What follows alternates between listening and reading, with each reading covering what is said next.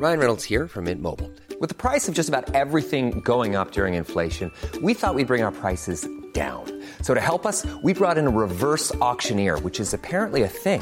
Mint Mobile Unlimited Premium Wireless. How to get 30, 30, bit to get 30, bit to get 20, 20, 20, bit to get 20, 20, bit to get 15, 15, 15, 15, just $15 a month?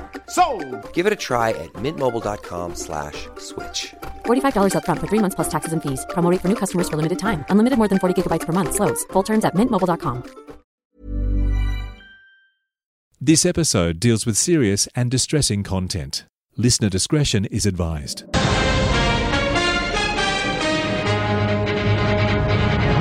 Dr. Michael Wong is a Melbourne surgeon who was stabbed 14 times. He remembers every second. His knife was coming down towards my left eye.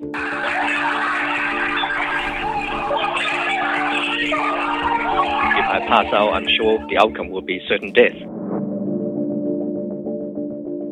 This is How I Survived. Stories of everyday people and how they survived against the odds. I'm your host, Beth Young. You know, am I going to die or what? I mean, I look back at it now and I thought, you know, how did I ever survive that? I think that I probably survived for a reason. How I Survived.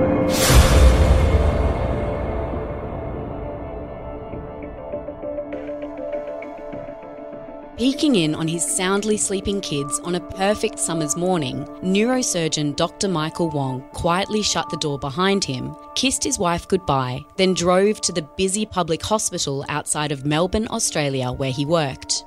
I parked my car outside in the car park and I got my bag and I start then walking into the foyer of the hospital. I pull my phone out and start looking for my registrar's number and start calling him to see if there is any patients on the ward that I need to see and before I go to clinic. And as I was searching for his name and pressed the dial button on my mobile phone, then I felt this strong sudden push on my back. It's almost like a punch, but it's almost like someone basically, you know, hit me really hard on the back. And my split-second instinct was I thought that there were some kids mucking around and somehow just accidentally pushed me. For a moment, everything went black. But as Michael came to his senses, glanced down and saw blood pooling at his feet, he realised with horror that he was under attack. In the middle of a busy hospital foyer, he'd been stabbed in the back with a 19-centimetre knife. Slipping in his own blood, Michael fell to the ground. Dropping his phone, the call he was making went unanswered and was captured on voicemail. Message received at 8:32 a.m. on the 18th of February.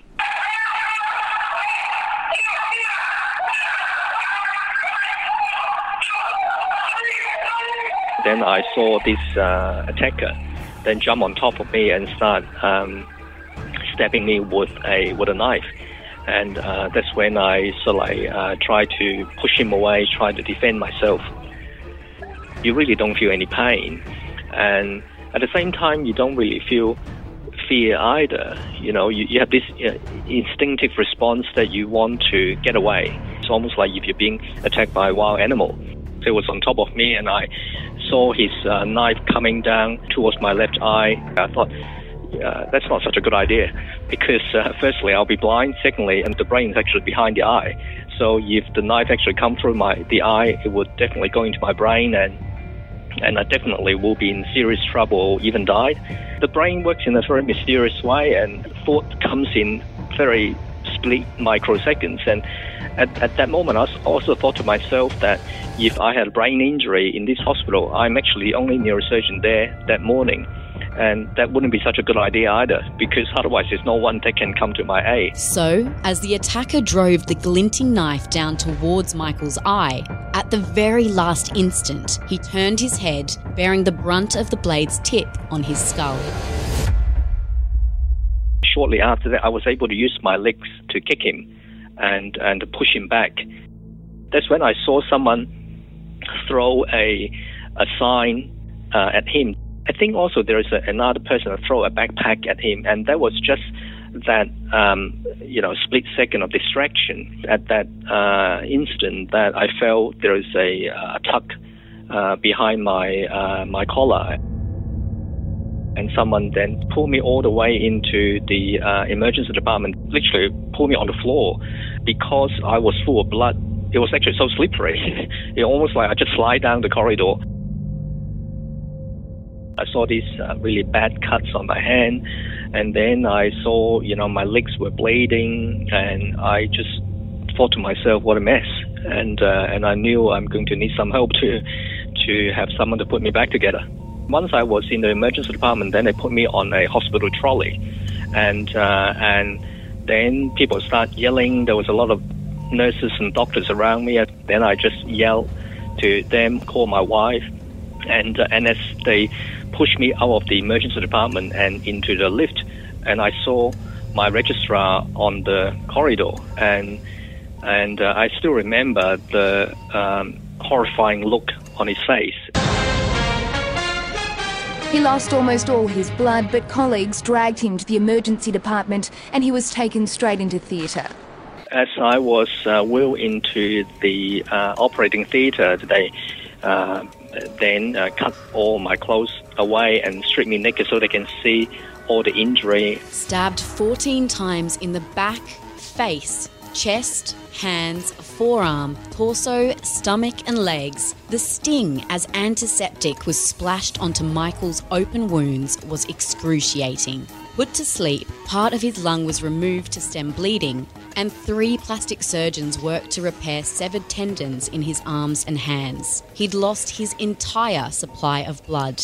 As the sedation started to wear off, Michael woke with a breathing tube lodged in his throat. And I remember my wife was there and she told me everything will be okay.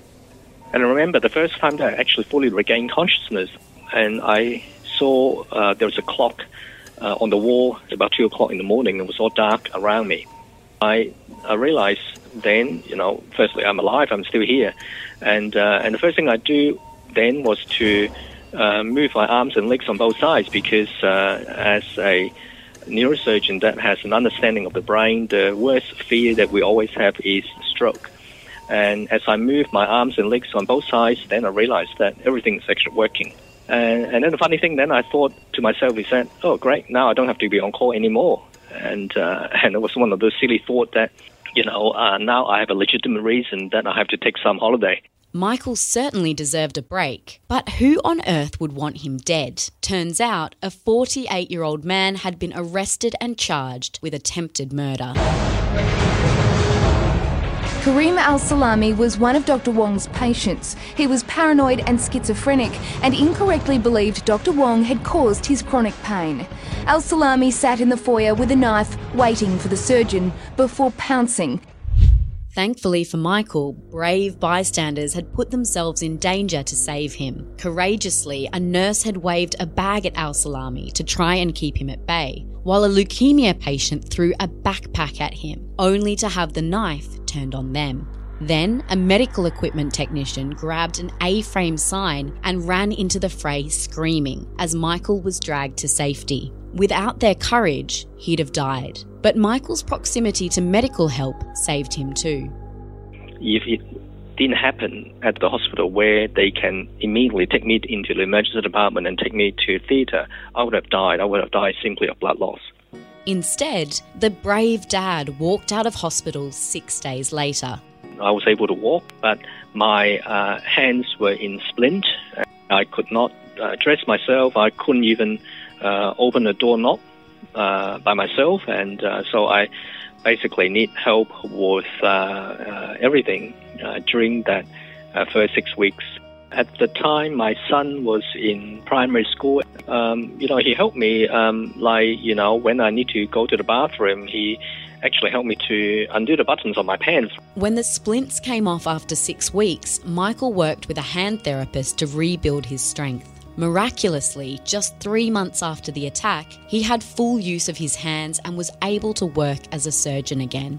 While crowds scared him and he didn't like people walking behind him, Michael's real scars were physical, not emotional. Many people have asked me after the attack, I must have bad psychological scars. I must have this sort of post-traumatic stress disorder. I must have bad dreams and flashback and all that. And I look at all of them, I said, no, I don't.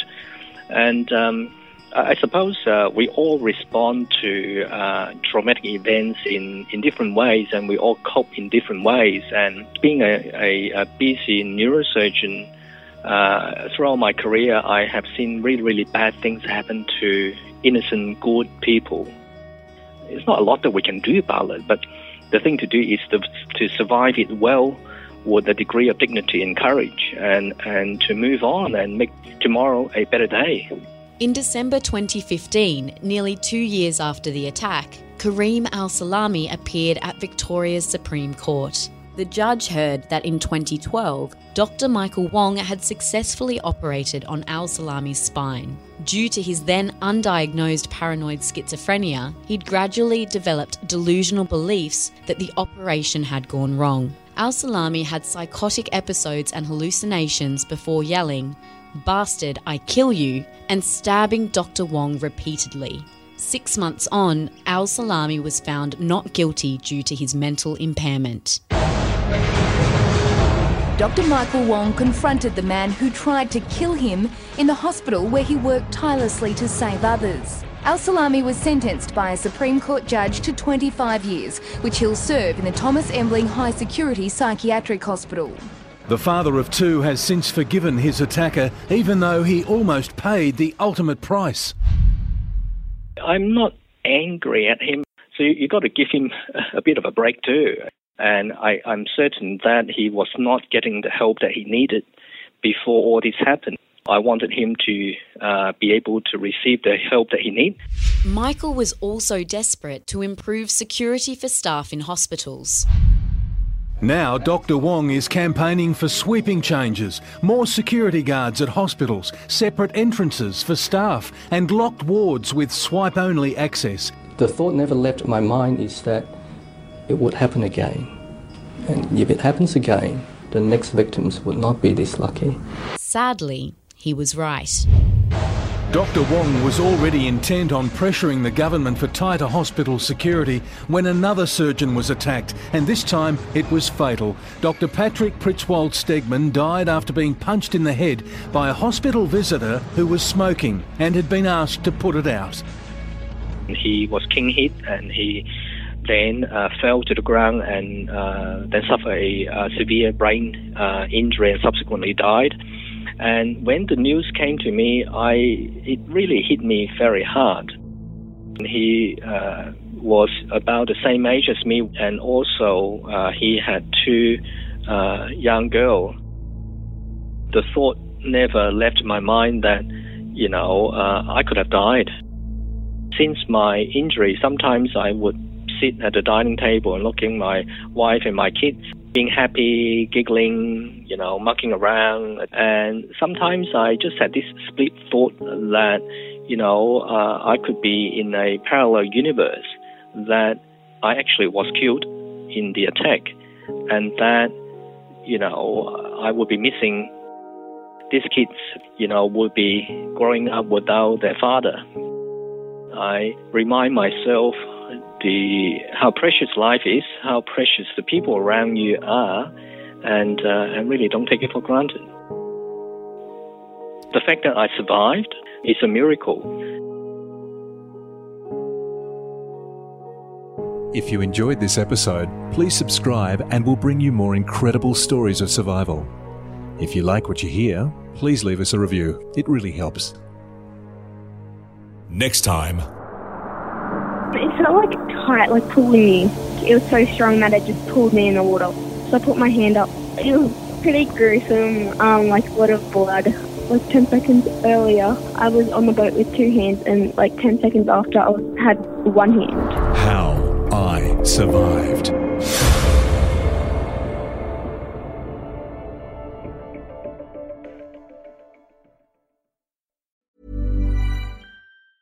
Tired of ads interrupting your gripping investigations? Good news. Ad-free listening is available on Amazon Music for all the music plus top podcasts included with your Prime membership. Ads shouldn't be the scariest thing about true crime. Start listening by downloading the Amazon Music app for free or go to amazon.com/truecrime ad free. That's amazon.com/truecrime ad free to catch up on the latest episodes without the ads.